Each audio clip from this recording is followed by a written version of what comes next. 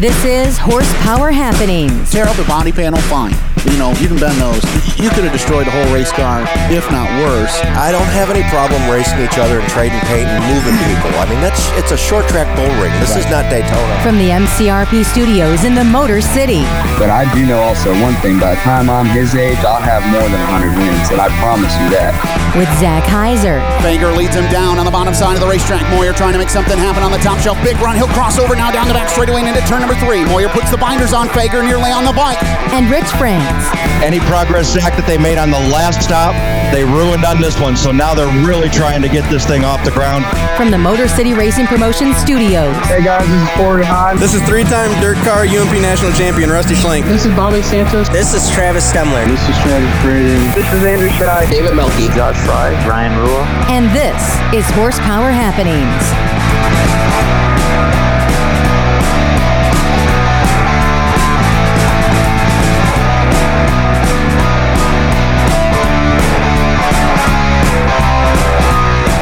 Good evening, race fans, and welcome to Horsepower Happenings, a post-safety summit edition.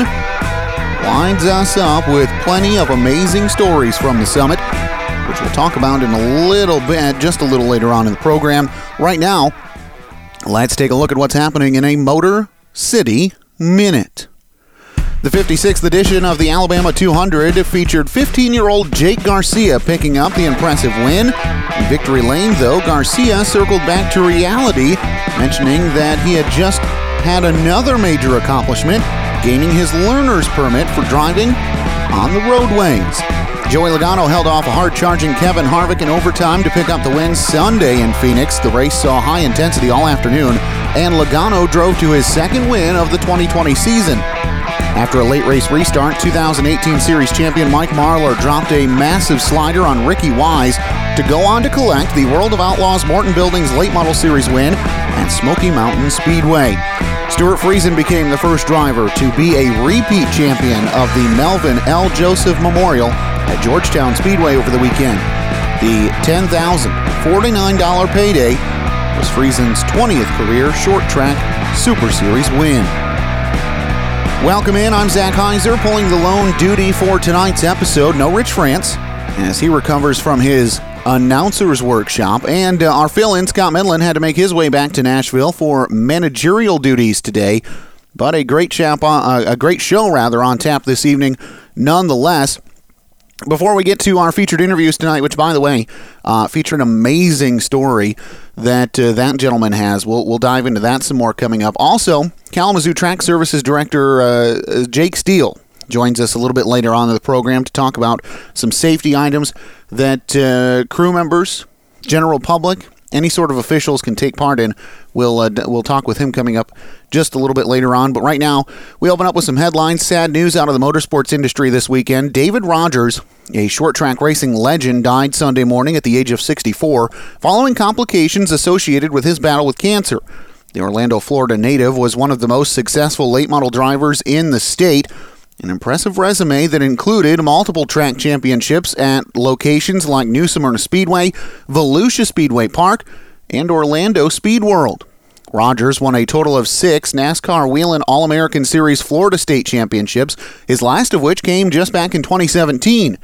Rogers also broke the record for most career Snowball Derby starts in December with 33.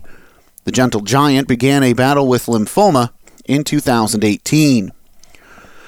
Into some racing news this weekend. A $10,000 payday awaited 2 drivers Saturday during the Cars Tour opener at Southern National Motorsports Park. The prize money was on the line for both the late model stock and the super late models. Taylor Gray found what it took to go to Victory Lane in the late model stock portion of the show, saving enough of his tires to win the 150-lap event ahead of Diek McCaskill, Connor Mozek, and Josh Berry. In super late model action, defending Cars Tour champion Matt Craig led flag to flag, collecting $5,000 for the race win and another $5,000 as part of the Rowdy Manufacturing Super Challenge. The win was Craig's second in as many weeks at Southern National Motorsports Park. Tanner Thorson drove from a 15th starting spot to Victory Lane Saturday night during the 5th annual Shamrock Classic in Illinois. By the end of the opening lap, Thorson had already advanced 3 positions less than 10 laps in, and Thorson was in the top 5, continuing his hunt to the front. Thorson led the final 16 laps of the event after a huge slide job under Chris Windham. The final was Thorson, Tyler Thomas, and Windham rounding out the podium. Chandler Smith stole the show Friday night during the Arc Menard Series race from Phoenix Raceway. Starting out front after a 2-tire pit stop, Smith held off Daytona winner Michael Self, as well as Ty Gibbs, Tanner Gray, and Zane Smith for his 8th win in just 21 series starts. The race was also the opening event for the Sioux Chief Showdown schedule, which Smith plans to race entirely in 2020. Well, no Rich France tonight, which means there's no Here's the Deal segment, so we'll take a break, but when we come back, an exclusive one-on-one interview with Lyle Barnett, the radial drag racer who nearly lost his life over 4 years ago. Also later on in the program, we talk with Kalamazoo Track Services Director Jake Steele. Lots of information to be had tonight and great interviews on tap. Don't go anywhere. You're listening to Horsepower Happening. The Motor City 200 is coming back for a 3rd try on Saturday, April 25th from Flat Rock Speedway. The first can't-miss event of the year features a season-opening 100 laps for Champion Racing Association's JEGS CRA All-Stars Tour. Also on the card for the first time since 2007, Modifieds will battle wheel-to-wheel with 75 laps at the historic Speedway. The Victory Custom Trailers CRA Junior Late Model Series opens their sophomore season with 25 laps around the Metro Detroit Bull Ring. The Motor City 200, Saturday, April 25th, from Flat Rock Speedway, a Motor City Racing Promotions event. For more information, log on to MotorCity200.com. Looking to solve a suspension issue on your current vehicle? Suspension Max is a service and solution-based manufacturer of automotive suspension and specialty parts. Based out of Bay City, Michigan, Suspension Max has been serving the automotive aftermarket as well as engineers since 2002 and produces specialty suspension components for original equipment manufacturers and government contracts. To learn more about what they can do for you, give them a call at 188-629-9226 or go to suspensionmax.com. Suspension Max, the leveling kit experts. When the call sounds from Race Control. Yellow, yellow, yellow, bottom of 1. Yellow, yellow, yellow, bottom of 1. Top Motorsport Sanctions rely on the elite team of industry professionals from Motor City Racing Promotions to respond. Highly trained men and women in uniform systematically arrive on scene with their advanced fleet of safety vehicles equipped for the toughest jobs. Hours of annual training and practice are executed with precision as the task is rapidly performed in unison. Each official on the MCRP safety team is SFI certified in short track incident response and demonstrates a comprehensive background in motorsports, firefighting, and emergency medical services. It is their own appreciation of this sport and its growing need for professional motorsports rescue that has been the catalyst behind MCRP Safety Team's impeccable portfolio. For more information on Motor City Racing Promotions Safety Team, log on to motorcityracing.co and look for the MCRP badge at a track near you. This is 2-time UMP Stock Car Champion Josh Fry. You're listening to Horsepower Happening.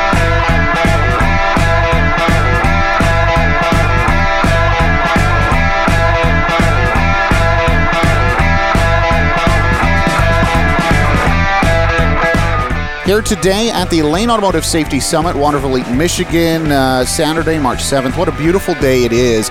And we're here today with Lyle Barnett. And for most of our listeners, Circle Track, you may not know that name. But for some of our drag racing listeners, you probably do. Lyle Barnett is here today at the Safety Summit Lane Automotive. And welcome to the Horsepower Happenings booth. Thanks, man. We appreciate it. Glad to be here. It was really cool that Ryan and the guys asked us to come out here and be a part of this deal, to share my story and talk with you guys and have a few beers and hang out. Absolutely. Now, before we get to the story, I want to talk to you about what your career was like before your new career. What is it that you did? What is it that you do in racing?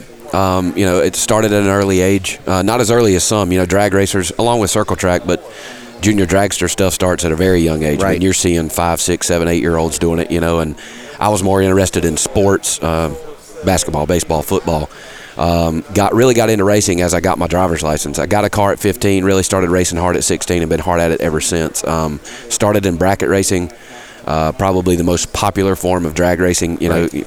Anybody can race against anybody as long as you nail down that index. Yeah. Got into small tire radial heads up drag racing, first one to the finish line, which is more my style. Bracket racing, playing the finish line and whopping the throttle and stuff is just not my deal. So yeah.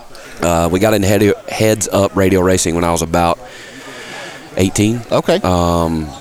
Jumped in X275, ran a big block nitrous combination, switched to a small block Pro Charge combination. Kind of made my way up through the ranks, and then ended up in that blue chrome 2001 model Chevrolet Corvette with the twin turbo Brad Anderson Hemi in it. And that's the one. That was the one. We were at the pinnacle, man. We were really, really getting it done, and I was 24 years old and bulletproof, and was really at the top of the game, and just had a kind of an unfortunate mishap there. But as far as what I do day in and day out, still to this day, I work at an engine shop. We build high-end drag race motors, street LS stuff. We've built jet ski motors, you name it, we've built it. Sure. And I've just kind of dabbled in the drag racing world most of my adult life, well, pretty much all of it. Still in it and still enjoying it, even after the big one. Now, the big one, take us back, September of 2015. And while it seems like that was just yesterday, but it's going on 4.5 years. 4.5 years. Yeah. Just another night at the racetrack, right? Yeah. Actually, one of arguably the biggest night of the racetrack for me at that particular time. Any of Donald Long or Duck X Productions, Lights Out or No Mercy are the two names of the races. We have them twice a year, February and October. This was the October race. A huge stage, the biggest stage that we as outlaw drag radial racers race on. Okay. We were there, Radio versus the World, top fastest class. Pressure's on. Oh yeah, dude. It's like this is like top fuel dragster in the NHRA for us radial racers. All right. First round of qualifying, we had been testing the past 2 days. Car was really making some headway. We weren't the fastest there, but we were well on our way to being competitive. Qualifying in the top half. Q1 had a good tune-up in it. Car left the starting line. All things were good. All systems go. 3/4 track. We had an electronics failure. It actually caused a fuel injection issue. Not to dive too deep into it, but it caused one cylinder to go what we call lean and mean. Yep. Torched out the back of the block in the head. Nicked an oil passage, 60 pounds of boost, 130 pounds of oil pressure, and 150 pounds of fuel pressure, and we were in rough shape. Yes. Set the entire cockpit of the car on fire, and for 28 seconds I burned alive, bouncing off of both walls.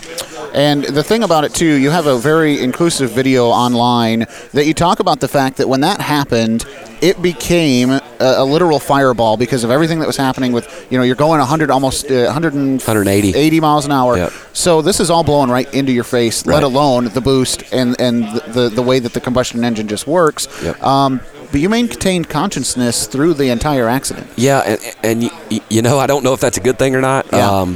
Because it is a very vivid memory that I have. It was, literally the car showed zero signs of having any problem, and all of a sudden I was on fire. It was just instantaneous. No feeling, because we have a lot of drivers that listen. No shudder, no feeling, right. No loss of power. Right. And any drag racer, and even any round track racer, you're coming down the front stretch or you're at half track and you drop a cylinder or you have a plug wire come off or, you feel the car kind of nose over. Yeah. We call it laying over. Yep. It didn't do that. The only thing I remember is just a split millisecond before it caught on fire, it sounded like a gun shooting. Okay. And that was combustion leaving the back of the engine. It had already had a hole there, and by the time I knew what it was. By the time I was coming out of the throttle, it was just too late. It was game over. But yeah, the firewall in that car was not exactly as it should have been. It wasn't a true barrier. Had a big cutout where the bell housing of the transmission bolts to the back of the block, and that was just had a carbon fiber transmission tunnel. It just Zeused in, used Zeus fasteners, and it came through that stuff like a hot knife through butter, and it literally the stickers on the outside, contingency stickers on the outside of the windshield, and the stickers we had on the maybe on the intake, and had a Peterson dry sump tank in the corner. All the stickers were still on the stuff in the engine bay, but the inside of the car was completely ruined. All carbon fiber inside was gone. I said this morning, it melted my belts off of me. So when it came time to get out, which I was ready to get out way long before I did, but the car was going 180, and I don't know about you, but nothing seems fun about tumbling down the racetrack. No. So I just had to ride it out, right? Yeah. And I knew I was in trouble. Was inhaling all that hot air and stuff, which I had just severe lung damage after that deal. But nothing I could do. No oxygen in the air. The fire was eating that up, and I was gasping for air knowing I shouldn't. But when I went to get out, had a window net in the car, head neck restraint, 6 or 7 point harness on, seat belts, like the works, and I didn't take a thing off. I just bailed out. It melted everything down, melted everything off of me, and I've had some talk with some safety experts, and they're like, well, I don't know if that's really a good thing. And I'm like, well, it did its job. Right. When I needed it, when I nosed that thing in the wall, I mean, you can look up the wreck on YouTube. My name, Lyle Barnett crash. It's one of the first few videos that pops up. Yep. I nosed in the wall at probably 165 or so, just head on. That in itself, a bad crash. Oh, yeah, terrible. Not on fire. Right, yeah. And then, you throw the fire in there with it. But I had some bruising on my chest and stuff where the belts held me, but head neck restraint did its job. Wear one of Simpson's hybrids. Seat belts did their job, and then when it came time to get out, they were gone. So a blessing in disguise, maybe. Yes. And you talk about that. You've got a video out there that kind of breaks this whole thing down, and you talk about how the whole thing went wrong, but so many things went right to save your life. Really odd. I mean, because in a fire like that and in a car like we drive, and most late models and stuff are the same way, if you're pinned up against the wall on the driver's side, mine in particular could have been much, much worse. It's way harder to climb across all the roll bars and the BS and the floor of there to get out the passenger side than it is the driver's side. Well, I ended up pinned up against the wall, but the driver's side was up against the wall. So I was able to get out. The belts melted off of me, so I was able to get out faster and not have to worry about unlocking the cam lock and hitting my head neck and pulling the window down or the window net down. So, yeah, I mean, an absolute worst situation. A perfect storm is what, obviously not ideal, but the perfect storm as far as the way that wreck happened, and just a terrible deal, but really the best outcome. It could have been much, much, much worse. You get out of the car, you get to the back of your car where the safety crew is waiting for you, you collapse. Yep. The next several months are touch and go. Yeah. I got myself out. Barry Mitchell, a great friend of mine and a fellow racer, jumped the wall. He had already made his run and was waiting on his crew to come get him in his car. I stopped literally right in front of him. He was outside the track I was in. He jumped the wall and came to the driver's side, and the fire had laid the Lexan windows out and was wrapping up over the roof, and it was too hot for him to get to me. So he runs around the passenger side to try to get in, and about the time he got over there, here I came kind of in this zombie-looking walk, fire coming off my back. Lyle, roll, Lyle, get on the ground, so I dropped to the ground. I'm rolling around, and they're, all right, you're good. They hit me with a fire extinguisher there and got me put out. Got my helmet off of me where I could breathe, and I knew I was in trouble. My lungs were burnt bad, and I started, asking for oxygen. Oh, I'm not being able to breathe, and they pulled some of the safety equipment I had on off of me, got me in the ambulance. The last thing I remember, I asked the paramedic sitting beside me, I said, how long till we get to the hospital? And he said 25 minutes, and I don't remember anything else for 2.5 weeks. Wow. Tons and tons of of grafting surgeries and efforts to repair my lungs, which the doctors, the nurses, all the staff members at the JMS Burn Center in Augusta, Georgia, part of the doctor's hospital down there, angels in my opinion. Yeah. They absolutely 100% saved my life, and like you said, the lung damage is really what was the scary part of that whole deal. When they found the damage, anybody that knows anything about lungs, there's 40 divisions in there, and it burnt 38 of mine. Holy smokes! It was the equivalent of me smoking 2 packs of cigarettes a day for 50 years. If you do that math, that's 750,000 cigarettes in 28 seconds. Wow! And they said that most of the time they don't see people come back from that. And that's where the religious and the side of that comes into play, is that doctors and stuff are just, they don't voice their religious opinions. It's not their deal. But the pulmonologist there told my dad, he said, this wasn't me, dude. This was from a higher power. And we believe that. You believe that there's a reason that God left you on this earth, and that reason has been to bring awareness to the safety industry. And you're pretty open that your operation at the time, back in 2015, had some holes in it. Oh, yeah. And you want people to close those holes up. Right. Your phrasing has been, we are too reactive rather than proactive. Right. Yeah, and there's a good reason that Dad, myself, and my team have decided to go that route. you know, I was young, I was in good shape, was 24 years old, and my age and the shape that I was in had a lot to do with how well I recovered. You know, you take a 50 or a 60-year-old man that's been a smoker most of his life and put him in that situation, and good chance he doesn't come out of that, you know. And we don't want to see anybody else, whether they be a drag racer or a round track racer. You know, I don't care if you race lawnmowers. You know, if you can be safer, that's the kind of the envelope we try to push. And yeah, we did not have a true firewall in that car. Something that not a lot of people think about. And I was just talking with the Lanes here about it a few minutes ago. Is the way to do that now is to get your car in a shop with the lights off, let somebody go in the engine bay with a, you know, I don't care, halogen light or a shop light of some sort, and get in the car and turn the lights in the shop off and turn that light on and see where the light shines through the firewall. They make some fire retardant caulk, and wherever you see light, start spraying caulk, you know, because it's going to fish its way in there. Right. You know, fire, it is amazing how little of a hole, you know, little 1/8 hole, how much fire can come through that, you know, and it's something that I think is overlooked, especially people who are building a new car and really pushing to try to make a race. Been thrashing for 2 or 3 weeks, got the biggest race of the year is coming up, and that's just something that you kind of overlook. You know, and the it's never going to happen to me mentality takes over, and next thing you know, you're laid up in a burn center for 2 months like I was, and it's just something that we don't want, you know, anybody else to have to go through. And if I can spread the word and deliver the message, then, you know, and save somebody, even if it's only one, you know, it's something I've always said is if I save one life with my story, I've done my job. We're chatting with Lyle Barnett here at the Lane Automotive Safety Summit on a Saturday. You mentioned in your presentation today that you look back on your incident and you look at the places and the ways that you got burned, and those were the weak spots in your operation on that day. Yep. You know, we see a lot of times where guys will climb into their race cars with, you know, maybe some just general mechanics gloves and a pair of tennis shoes, face mask open.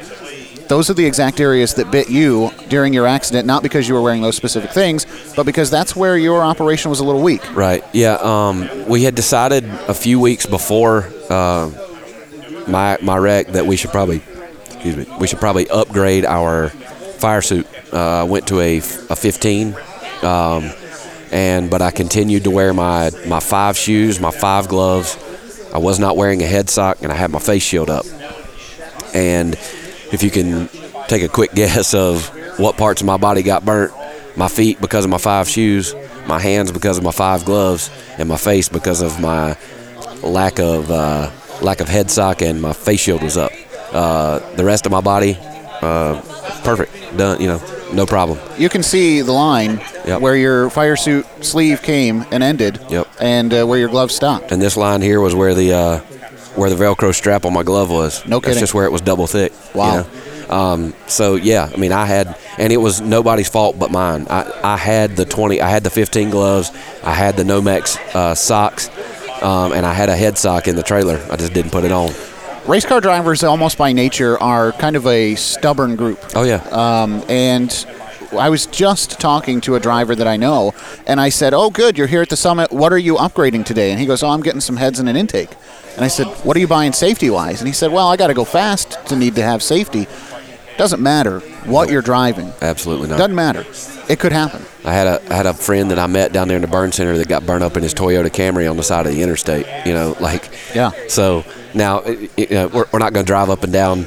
Our most famous interstate there near us is 85, but we're not going to drive up and down 85 with a Dash 15 suit to go to the grocery store. Right. But you know, it's something that I touched on today as well in the little seminar, was that we spend thousands and thousands and thousands of dollars on Go Fast parts. You know, we got to pick up a tent, need a couple extra mile an hour. You know, Jethro's pulling me on the backstretch at South Bend, you know, or whatever. You know, so I need that intake, or we got to get these heads ported or whatever. You know, but you'll come in here today and buy that intake or buy those oversized valve, you know, whatever you need, but you won't go over here and spend a couple $100s on a helmet or a couple $100s on a pair of gloves, you know, and that's just a mentality that I've been trying for the past 4.5 years to change. You know, it's all too often that, you know, we're putting a dollar value on our life, you know, and that makes no sense at all. You know, you Right. can't put a dollar value on your life. It's worth more than anything you possibly could ever own. You know, but well, again, you come in here and spend $2,000 on an intake over there or whatever, but you won't go over here and spend a couple $100s on a pair of gloves. You know, and that's just, it's something that has to change. You've got your fiance with you this weekend, and she's been a major part of your stories as well. You talk about some of the things that drivers maybe don't think about if they get in a race car situation where they could get hurt. Death is easy to think about. Breaking bones is easy to think about. You were disabled for 6 months, if not longer, to the point where you made a great illustration in your seminar this morning. Your hands were burnt. You basically had no hands for that amount of time. Right. You couldn't do anything for yourself. Right. You know, and to anybody listening, you know, I want you to go, if you're at home, you know, go to the refrigerator, open it, and pull out one of your favorite beers and take a sip of it. But don't use your hands. Yeah. You know. Try and figure that out. Right. You know, go to, even better, and at 24 years old, you want to talk about a humbling experience. The next time you have to go to the bathroom, yell for your mom or your wife to come in there and clean you up. Clean you up, yeah. You know? Take care of you afterwards. Right. You know, because and that's, you can't. and you know, go sit down at the dinner table tonight and sit on your hands and eat. You know, and that's, it's something that I dealt with for roughly 3 months. My hands were just, I mean, they were in these mitts and just useless, you know. And at 24 years old, I would go to the bathroom and have to yell for my mom or my dad or my fiance to come in there and wipe my tail. Yeah, you know, take care of it. Man, I'm an adult, you know. Right. Looking back, 4.5 years later, you are still heavily involved in the racing side of things. You still drive, correct? Yes, sir. You still race. Yep. We hear a lot where drivers have a really hard time getting back behind the car. What was that process like for you? At first, you know, that conversation actually came up when I was still in the burn center. You know, I would have friends or family or somebody come by. What do you think? You think you're going to race again? You know, and my dad and I had a conversation in my room one night. And he was like, "What do you think, bud?" You know, he said, "I don't care. You know, we can quit. We can go buy a boat. Yeah. We don't have to race anymore if you don't want to." And I said, "Dad, I just don't know yet. You know, This was not an immediate decision. No. Yeah. No, I mean, you know, you're laying in a hospital bed, you know, with a long road ahead of you. You know, if you've been severely burnt as a listener or you know anything about it, it's a year recovery, period. You're not speeding that up. It takes 8 to 9 months for a full thickness skin graft to mature. Okay. So you're at a year's recovery, and there's no way around it. You know? So at that time, I'm like, a year. You know, think about that. A year from now, I will be normal again. You know, and at the time, it seemed like an eternity. Yeah. But in the if you're looking at life as a line graph across a page, it's just a year is a small blip. Right. You know, I mean, you think if you live to be 70 or 80 years old, you know, that's a very short period of time. But at that time, I was 24 years old. You know, a college student, a drag racer, you know, a fitness dude, you know, and I just lost everything. I'm sitting across from you at 25 going, you know, a year is an eternity. You know, there's so many things that I need to accomplish in a year. So, yeah, I know exactly where you're coming from. Right. You know, so I got home. PTSD was just awful, man. That is some wicked stuff, you know, and to anybody out there who is experiencing it, maybe going through it now, I feel for you, and I'm always out there to help. If you find me on any form of social media and want to talk, I'm always open to do that. But I got a service dog. Okay. And by far the best thing for me. No medication, no therapy could ever amount to the love and compassion that dog has shown me and continues to show me today. But about, let's see, September, October, November, December, January, February. So 5 months after my wreck, I returned to the same racetrack as a spectator.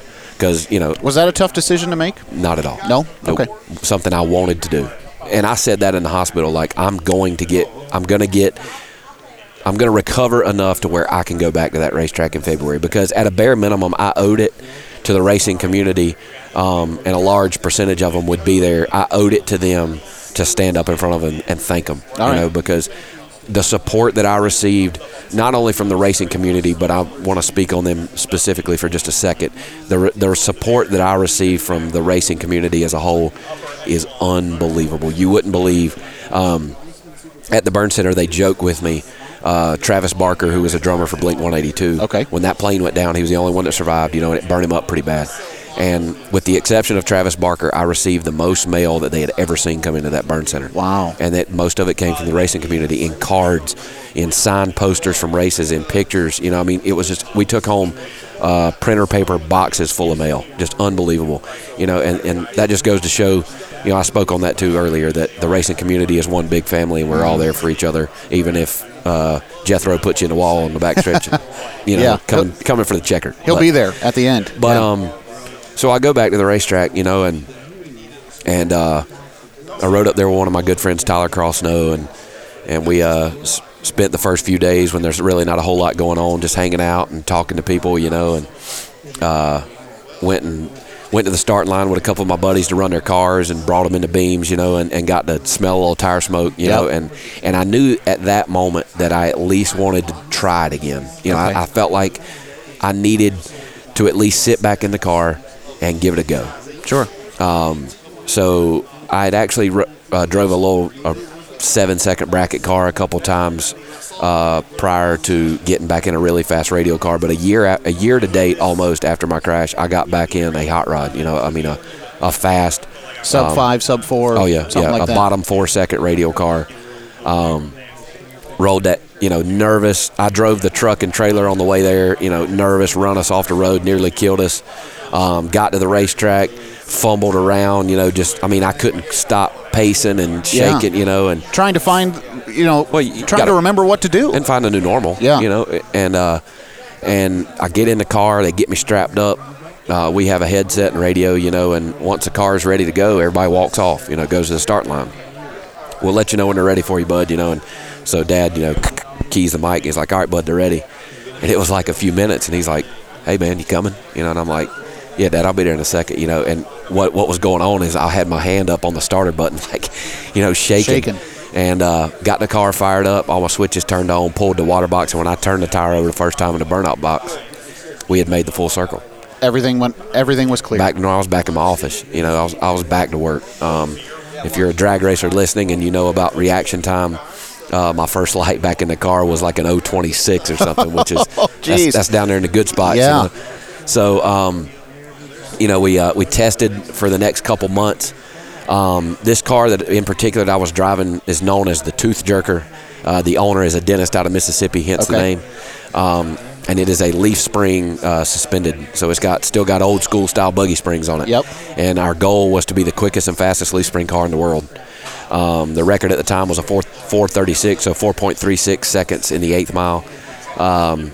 January hit, so this would be January of 2017 now. We go to Bradenton Motorsports Park in Bradenton, Florida. First race out, we break the record. Went 428 or 429 to officially claim the record and the mile per hour record at like 183 or something. We go to South Georgia for our first official race. Entered the leaf spring class, third round of qualifying. We go 424 to 185 or something like that. Nice. To officially break the record again. Qualified number 1 and won the race back at the same racetrack that I'd nearly lost my life at a year and a half prior to that. So you want to talk about making the full circle and really putting things to rest. You know, that was it. That was by far the biggest win. I may win 100 races, I may win 1,000 races, I may never win another one, but that one will always be probably the best in my book. It's amazing to hear the story about, you know, how hard it was to fire the car up, how hard it was to get out there, but once you lit them up, all that went away. All of it. And it was so much stuff. I mean, so much stuff that a fraction nobody is going to experience the way that you did. So it's just an amazing story. Looking forward, March 7th, 2020, from here on out, what are your goals? What do you hope to accomplish? Big plans, man. You know, as a drag racer, there's a lot of round track racers too, and everybody thinks you know, if you don't get in the car and think you are capable of winning, you know, you're doing it for the wrong reason. So, you know, I feel like I've got the team, I've got the equipment, and we've got the stuff to go to the top, you know, and so for the rest of this year, we're definitely going to run the limited drag radial series. It's a championship point series, ran mostly on the eastern part of the country. We do come to St. Louis twice. Going to run the LDR series. I've got a small tire, no prep car we call Beer Money, which is the car we built on season 1 of the Horsepower Wars $10,000 drag shootout. We won that show, got to keep the car, and it's just a little LS turbo, really fun little hot rod. So we no prep raced that thing. Just finished season 2 of Horsepower Wars, built a big block Chevrolet powered Ford Granada station wagon. So going to race it some, but the ultimate goal is to end up in a pro modified. Okay. We have some things in the works. Doug Cook and Andy Cook of Motion Race Works out of Iowa. We've been working with them for the past couple years. Kind of got a plan in motion, and we've got some goals. It's always been a goal of mine to race NHRA Pro Stock. I think that jamming gears with a Liberty and a clutch is just something really cool. Any drag racer obviously would like to sit in a top fuel dragster, and given the opportunity, obviously I would take that. But the immediate goal and something we're definitely working towards is to be in a pro modified car.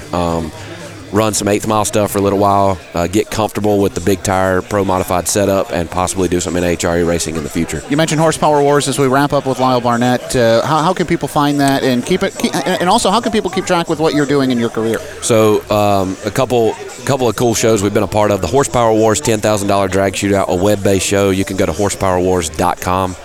They have several different shows. I myself was personally a part of the $10,000 drag shootout, both season 1 and season 2. You can watch both of those. YouTube, easy place to find it, but probably the easiest would be to go to horsepowerwars.com. Netflix Fastest Car. We ran that last year, won our first regional race, and then had a pretty epic final round that you'll have to find out for yourself. Season 2 of that. All right. Netflix Fastest Car. All forms of social media, man. I've got a decent Instagram page that I keep updated pretty regularly. Just my name, Lyle Barnett. Last name is spelled Barnett. Facebook too, got that going on. Got a YouTube channel called the Boosted Beard Racing Channel. Okay. Like a beard, like BARD, Pirate's Beard or whatever. Boosted Beard Racing Channel. It's fairly new, kind of getting into the swing of that, figuring out how to edit videos and whatnot. So an amateur at best when it comes to that stuff, but we do have some good content coming there. So you can follow me wherever, man, and I try to keep it updated and keep letting our fans and whatnot know where we're going to be. So looking forward to definitely a big 2020. We got a lot planned. Got my smoking hot fiance sitting beside me right here. I was going to see if I had to help you remember to do that. We get married in June. Congratulations, by the way. Thank you. I appreciate that. We get married in June. In the meantime, I've got to find a good deal on a motorhome so that I can convince her and the dogs to come to the racetrack more with me, because we're going to keep on keeping on. I think I've convinced her that drag racing is going to be a part of our life, at least for the next little while. So very cool. Having fun and looking forward to a 2020 and beyond, and hope to do well. Thank you for not only being on the program, but I want to thank you on behalf of the industry for sharing your story, because I got to imagine that can be very hard to reminisce on so many times. But thank you for doing that, because as you said, hopefully it convinces people to take a look at it and be better. Yeah, man. Just before you go to the racetrack, whether you're testing, practicing, qualifying, or racing, just take a look at your program, man. I know a lot of you listeners are probably fathers. You may be a father of a driver. You may be a daughter of a driver, or a daughter, and your father may be your crew chief or whatever. But dads, moms, kids, grandparents, whoever's listening, make sure that they have the right stuff on so that they can come home to you should something happen. That's the last thing that you want to do. Probably the hardest part for me was knowing my dad, my crew chief, was standing at the starting line, watching his 24-year-old son, careen down through this drag strip on fire, bouncing off of both walls, and thinking that he was never going to see me again. Lyle Barnett joined us today. Take a look. Watch the video. It is really eye-opening to not only see what happened, but to see that you survived that. So a really eye-opening experience. Take a look at that safety. Take a look at those belts. Take a look at the gloves. Take a look at everything before you hit the track again. Lyle, thank you so much for joining us on the program. Thanks for having me. Enjoy it. Suspension Max is a service and solution-based manufacturer of automotive suspension and specialty parts. Based out of Bay City, Michigan, the local company began servicing clients in 2002. Suspension Max serves the automotive aftermarket as well as engineers and produces specialty suspension components for original equipment manufacturers and government contracts. Learn more about what they can do for you at suspensionmax.com or call 1-888-629-9226. Suspension Max, the leveling kit experts. When the call sounds from race control, Yellow, yellow, yellow, bottom of 1. Yellow, yellow, yellow, bottom of 1. Top Motorsport Sanctions rely on the elite team of industry professionals from Motor City Racing Promotions to respond. Highly trained men and women in uniform systematically arrive on scene with their advanced fleet of safety vehicles equipped for the toughest jobs. Hours of annual training and practice are executed with precision as the task is rapidly performed in unison. Each official on the MCRP safety team is SFI certified in short track incident response and demonstrates a comprehensive background in motorsports, firefighting, and emergency medical services. It is their own appreciation of this sport and its growing need for professional motorsports rescue that has been the catalyst behind MCRP Safety Team's impeccable portfolio. For more information on Motor City Racing Promotion Safety Team, log on to motorcityracing.co and look for the MCRP badge at a track near you. The Motor City 200 is coming back for a third try on Saturday, April 25th from Flat Rock Speedway. The first can't-miss event of the year features a season-opening 100 laps for Champion Racing Association's JEGS CRA All-Stars Tour. Also on the card for the first time since 2007, Modifieds will battle wheel-to-wheel with 75 laps at the historic Speedway.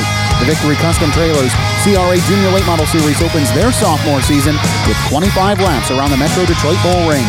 The Motor City 200, Saturday, April 25th, from Flat Rock Speedway, a Motor City Racing Promotions event.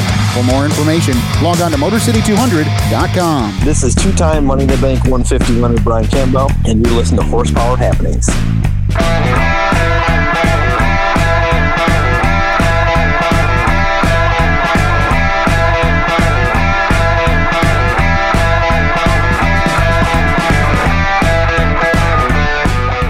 Lane Automotive Safety Summit Day here at Lane Automotive, Waterville, Michigan, and fresh out of one of the first classes of the day, or one of the first workshops of the day, if you will, is Kalamazoo Track Services Safety and Race Recovery Director, if you will, and also does some work with Motor City Racing Promotions. Jake Steele sits on the couch across from me. What's going on, buddy? Oh, thanks for having me. It was we just finished the first panel. It was for owners and promoters specifically. Yep. The panelists were myself talking on a race director or safety crew director, as well as talking from a fire department standpoint. Mm-hmm. We also had Steve Sinclair from K&K Insurance, as well as IRA Sprint Series, talking about both the insurance aspect of it as well as having his own series and traveling. Mike Myers was on hand as well. Yep, Mike Myers, a good friend of ours.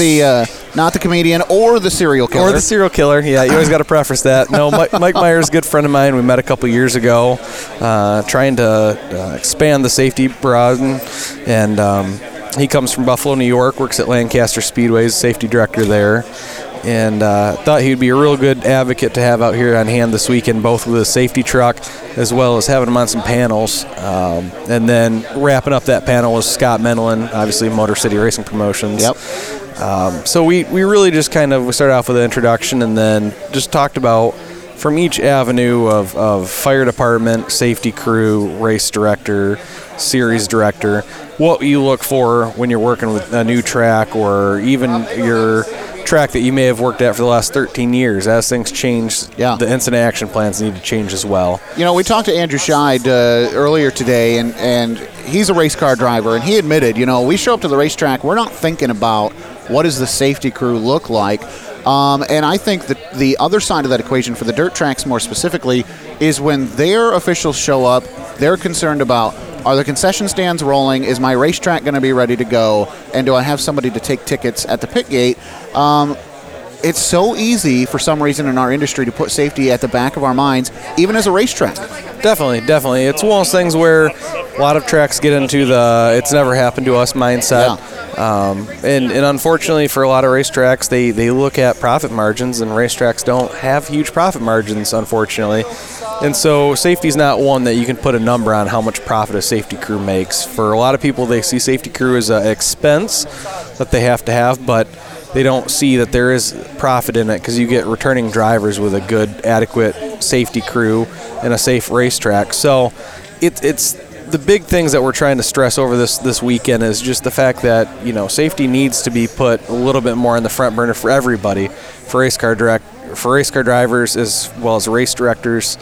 And so that's something that the drivers need to do a better job at. Looking at the safety crew they have at their home tracks, and not necessarily just being like, well, they need better stuff. They hold need them to accountable. Hold them accountable, but also lend a hand. I mean, we used to do it where we do, fundraisers and stuff. And it's our track's very fortunate that we have a pretty good following. But you see a lot of tracks that they'll do a fundraiser to buy new fire suits for the safety crew or whatever, and they just don't get a buy-in from the drivers. And the drivers need to support the safety crews more. Well, if you look at the showroom today, there are thousands of racers across the state. But you look at the showroom today over the course from 8 o'clock until 3 o'clock this afternoon, there are a lot of people here buying things. Mm-hmm. And everybody's buying safety equipment. This is the day to buy safety equipment, and that's what everybody's doing. The drivers, I think, are realizing that there is a lot of improvements that have been made, and that, Ryan Newman is a big example. One of the safest cars on the market is a NASCAR Cup car, and he got hurt. And I think these guys are realizing, you know what? We need to step it up. Yeah, it was unfortunate with the Ryan situation, and unfortunately it happens across the board. And you see it on Facebook, and people are quick to get on Facebook and say, well, that safety crew did a terrible job. And I saw it about NASCAR too, and frankly, I think they did a fantastic job. And the thing is, though, it happens on Facebook. It'll be safety will be number one for a second, and then the next day they're mad about something new. So. For the fact that Lane Automotive is put the time and investment into making the Safety Summit what it is, over the 3 years I've had the opportunity to be part of all 3 years and seeing it grow and it expand, and seeing that the Lane family is truly trying to put safety number one. And it does, take deals to get people to buy safety equipment sometimes. And if that means, and that's the thing too, if that means cutting prices, if that means doing a belt rebate to get old belts off the market, they're going to do it because they want you. They've got representatives here, and they're not just peon representatives that need to work on the weekend. These are top of the line people that are here trying to educate. I think before making a sale, here's how this could save your life. Exactly, and yeah, like you said, these vendors that are on hand, we had dinner with a lot of them last night. Yes. Yourself and I, and all the vendors, and talking to them. These people have 20, 30 years of experience, and it's not like they got with one company. One of the gentlemen, he's worked for 2 or 3 different companies, but all in that same type of safety device, which really shows the passion for that. And that's what's awesome, is getting these people here. And I think a lot of people do have, the safety initiative. It's just getting them all in one room, and Lane Automotive provides, obviously, a great facility to do the vendor shows as well as have displays on hand and have classrooms. So you walk through the showroom right now, it's a zoo of people. Yeah. But then you walk in the back and there's a class going on, and it's nice and quiet, and it's awesome. Every corner here is a new element of this building. For any track promoter, safety crew worker who is listening within the Midwest region, we won't even say the state, tri-state area, you and your crew at KTS are also need to be given some credit. You and your crew at KTS also need to be given some credit, because a couple of years ago you guys took initiative and said, nobody's training these people. We're counting on firefighters and EMS and EMTs to come off the street who have no racing experience most of the time and be able to handle these situations. You guys have filled that void with KTS over the last few years. Yeah, I joined KTS 13 years ago, and we've seen those videos on Facebook of safety crews not doing the best performance they could have. And it's so easy to say, well, they're just not a good safety crew. And so we took a look at, why aren't they a good safety crew? Is it because they don't care? No, almost every one of these safety crews care, and that's why they do it. It's just there was no training at their level. So 5 years ago, we started a safety training program. It's really taken off to the point where we have a couple simulators now, rollover simulator and the extrication simulator, and started that. And 5 years ago, we thought it would just be a one-day, half-day training. And the first year was 4 hours and a half dozen of us. And now we're getting ready to come up to our 5th year, and we're looking at 60 people for a 3-day training that we've also worked with getting it SFI certified. So through that's really helped get some validity behind it and give these short track safety crew racers an avenue to get training, because they are passionate about what they do. They just didn't have the avenue to do it. What is the, obviously there's going to be some cost involved with that, but talk about the registration information. How do people get involved with this training coming up this month? Yeah, so we still have a few spots available. It's March 27th, 28th, 29th. The 27th is a Friday. We're doing a little 4-hour informal session that night in the classroom, doing the SFI PowerPoint curriculum. We'll provide pizzas and have that kind of talk, give everyone the general terminology. Saturday, Sunday, we go to our full-day trainings, and so that's half hands-on, half classroom. We do a bunch of scenarios. We've done some crazy stuff. We put a race car in the grandstands last year. Which is a real possibility. It is. And unfortunately, showing people pictures and videos wasn't getting it there. So we got a 75-ton wrecker and lifted a race car up in the grandstands. And overkill, yes, but did it get everyone thinking that day? Absolutely. Well, and we have seen it happen, particularly on the dirt tracks, but it does happen on the pavement tracks. Sprint cars clear catch fences every day. Oh, for sure. So that's something we focus on, that type of thing. We call it the high risk, low frequency. Hopefully it never happens, but we try to focus a couple of our training evolutions on that. So car into the grandstands, active shooter, bomb threat awareness. So you're even going over those sort of situations. Yeah, we try to find something different every year to get people thinking and to keep them coming back, and keep our minds expanding. So we've had the state police come talk about what to do if you think there's a bomb threat or how to plan for that. But then we also focus on the little stuff, how to roll over a car, how to extricate a patient. So you call it little stuff, but it's so important. Yeah. If you don't have a controlled roll, let's talk about this briefly. If you don't have a controlled roll, you could be creating more problems down the line. 100%, and that's the thing that a lot of people that didn't really understand the Ryan Newman wreck. You don't want to just go over there and flip that car upside down. He's already upside down. Leaving him there for minutes not going to do any more damage. It's taking the time to figure out what you're working with before you do that. So, yeah, we call that little stuff. So in our world, what we do is like I referenced the bomb threats, active shooters is the high risk, low frequency. For a rollover at our track, we call that high risk, high frequency because there is a good chance of injury. But at the same time, it happens often enough where it's something that our brains know how to do. Yeah. And then, you look at the low risk, low frequency, the spectator twist an ankle in a grandstand, stuff that happens. Yep. And so we try to, there's 4 coordinates that we try to pick something out for our training. So Saturday, Sunday really is kind of you don't know what you're to expect. And this year being our 5th anniversary, we've definitely pulled out some stops on that. So for the full weekend with SFI certification, that's a 3-year certification. That's $105 for the weekend. We provide breakfast and lunch, and then we provide dinner Friday night. If you want to do just Saturday, Sunday, if you're already certified or you don't want to be certified, that's fine. That's $75. You can reach out, via Kalamazoo Track Services on our Facebook or Kalamazoo Track Services at yahoo.com. Right. And we, like I said, we try to make the weekend all-encompassing. So we'll have track owners, promoters there. We'll have pit stewards there. And we try to, when we do those situations, walk each person through what their role would be. So, you may be a tech official, but if we have something big, you may be helping us direct traffic or block off an area or open an exit.